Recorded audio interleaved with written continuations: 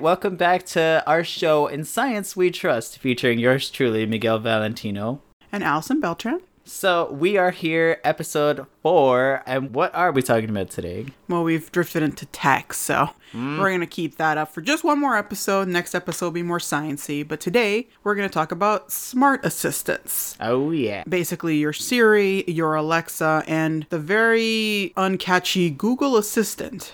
That's funny they haven't thought of a female name for her yet. Yeah, right. Do you just say, I guess you just say Google.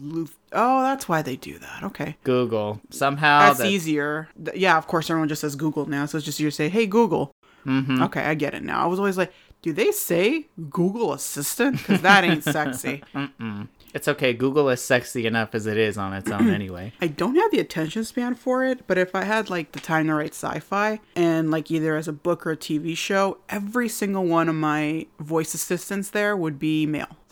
I would, because it's always female, and of course it is, because, I mean, you could go for the easy route, like, because subservience and stuff like that. It's also just makes people feel comfortable, even though they're women. But I wouldn't want to do sci-fi where all the personnel were men, and not aggressive at all, very helpful tones, like, is that all I can do for you?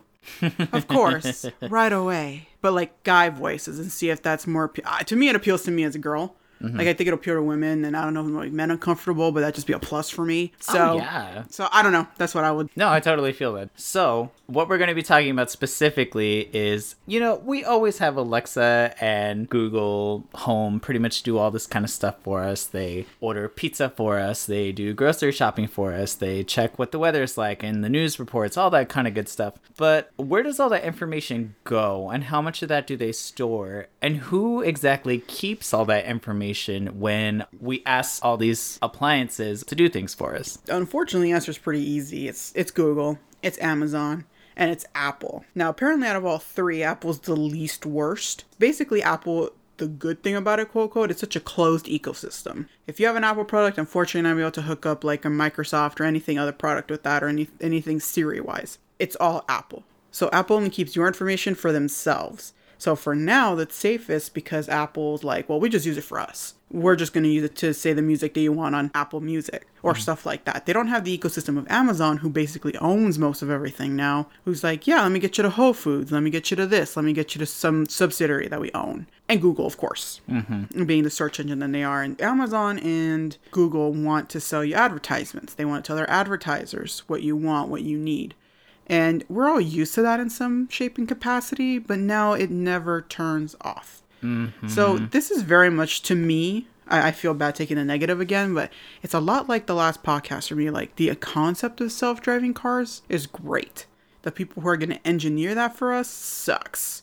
So these are just the absolute wrong people to have this information, basically, because they've proven time and time again they're not going to try to hide it. If a breach is easier for that to happen than for them to lose advertising money, they'll let the breach happen. Right. And if a breach were to happen, let's say theoretically, it could be very scary, considering the biggest thing about these appliances now is that they're actually being more affordable. So a lot of people could actually go out and buy one of these Alexas if you want to have them, or Google Home, what have you, mostly because they're getting cheaper in price, which is great as a consumer. Like me as a consumer, I'd be excited. I mean, I could have somebody do all these things for me that somehow would make it easier to get through the day. But you have all this info that you're inputting into the system that's being held by these other corporations. What happens if a hacker were to get in there and take all your personal information, or get a bunch of info about you, stuff like how often you're at home, or what specifically are you ordering from Amazon, if they can get any information of what your purchase history, what you can buy, credit information, anything like that. I'm more afraid now of Google and Amazon than hackers. You would know this just in passing, but Facebook has been caught. All the data they've collected on members is not secret. They've sold it to their lobbyists or to advertisers or to something like that. There's been a lot of good evidence to suggest they compromised. They helped inadvertently, or maybe advertently, compromise the 2016 general election, our national general election. So imagine that. Facebook, who wasn't even trying to sell you well, they were. But they were just collecting info on you that you willingly gave, but for no real return, except for like looking at pictures of your family and keeping in touch. Imagine Amazon and Google just trying to sell you all this stuff, and you basically have to give them all your information for them to do that. And we've proven, like, if it's cheaper for a data breach to happen than for them not to sell to advertisers, they'll just let the breach happen.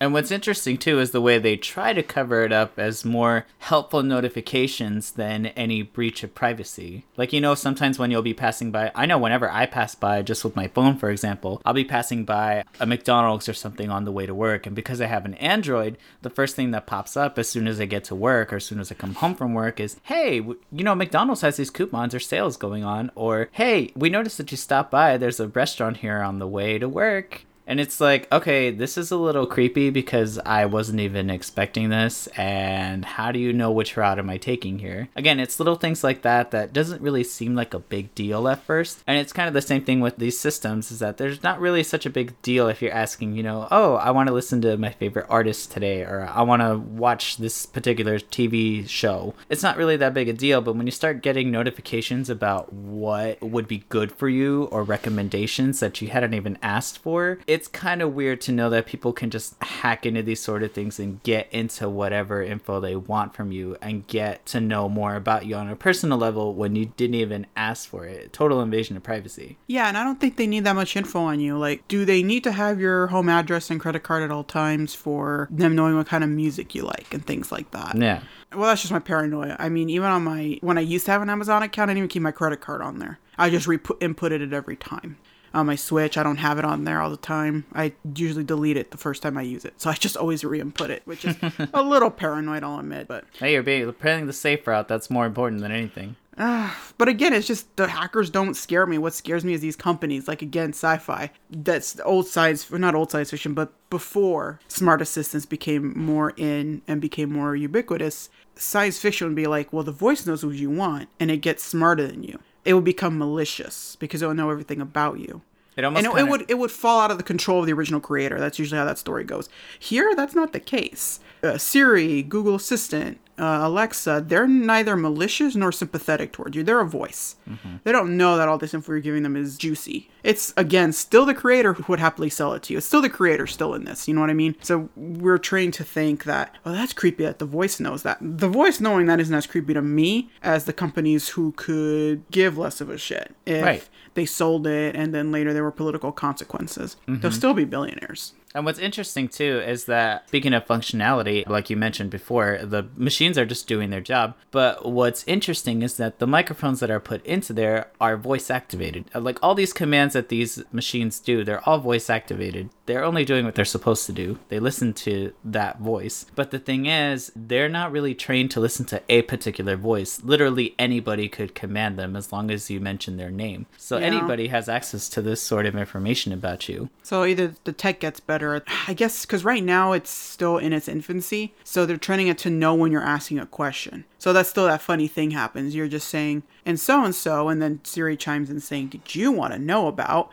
And they don't know yet that you're not asking a question. So that's more sci-fi, like they know when you want to be spoken to or not. You know what I mean? That kind of, I want to say human intelligence level, like they know when they're being spoken to and when it's private. Right. I don't know if there's a setting you could say, off mic or mic off or, private. Yeah, right. Alexa or any of these programs listen to whatever kind of sort of sounds like you're giving them a command, in the sense that I know that I was reading one story where I believe it was Alexa, where this couple was talking about another coworker, and because they were in the other room, Alexa thought that they said something that kind of sounded like the name Alexa.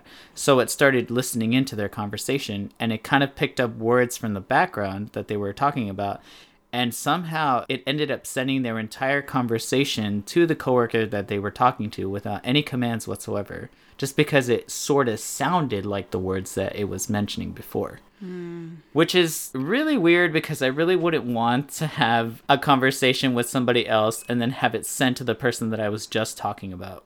So like you have to just unplug it every time you want to talk privately, like undock the Google Assistant, which is super weird.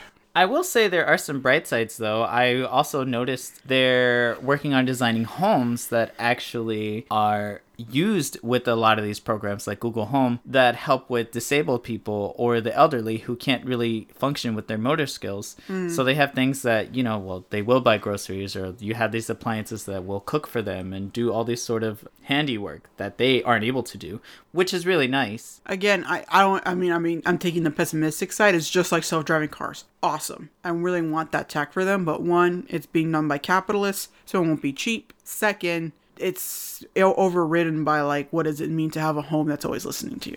Mm-hmm. And again, as so far as it's been, it's almost okay that the home is always listening to you. It's the data that it sends all that to is the bad part. Mm-hmm. So what do you think then, in your opinion? Do you think it's more of a pro, more of a con sort of thing? Would you be willing to get one of these and put it inside your home anytime soon? Nope. And they were $30. I mean, they're selling, like, apparently Amazon boasted they're selling one a second. So they're super cheap. It's like $30 for one. Wow. I gotta admit, the price is pretty tempting for me personally.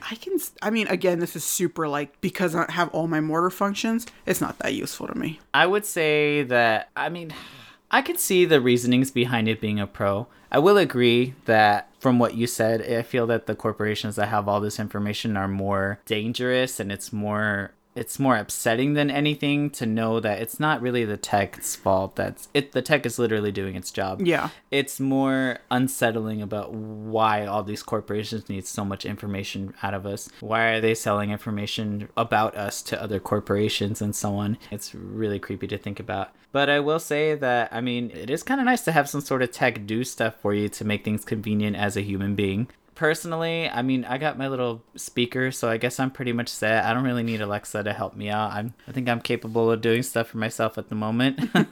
Who knows? Maybe in a couple years' time, I might ask her for some help. But I think by then, the tech will probably be more advanced. If there's a way to shut off the microphone, at least for a little while, I feel that would be more reassuring. Yeah. Well, that is all that we have for this episode. Thank you so much for tuning in today. Tune in to our last episode, which is going to be next week. I know, very sad. Very, very sad to see us go. But we are going to be talking about... genetics. Human genetics, exactly. And their ability to be edited now. That's still in its infancy, but we can edit genes now. You know that's going to be a good one. Yeah. All right. Well, we will see you all next time. Thank you. Bye.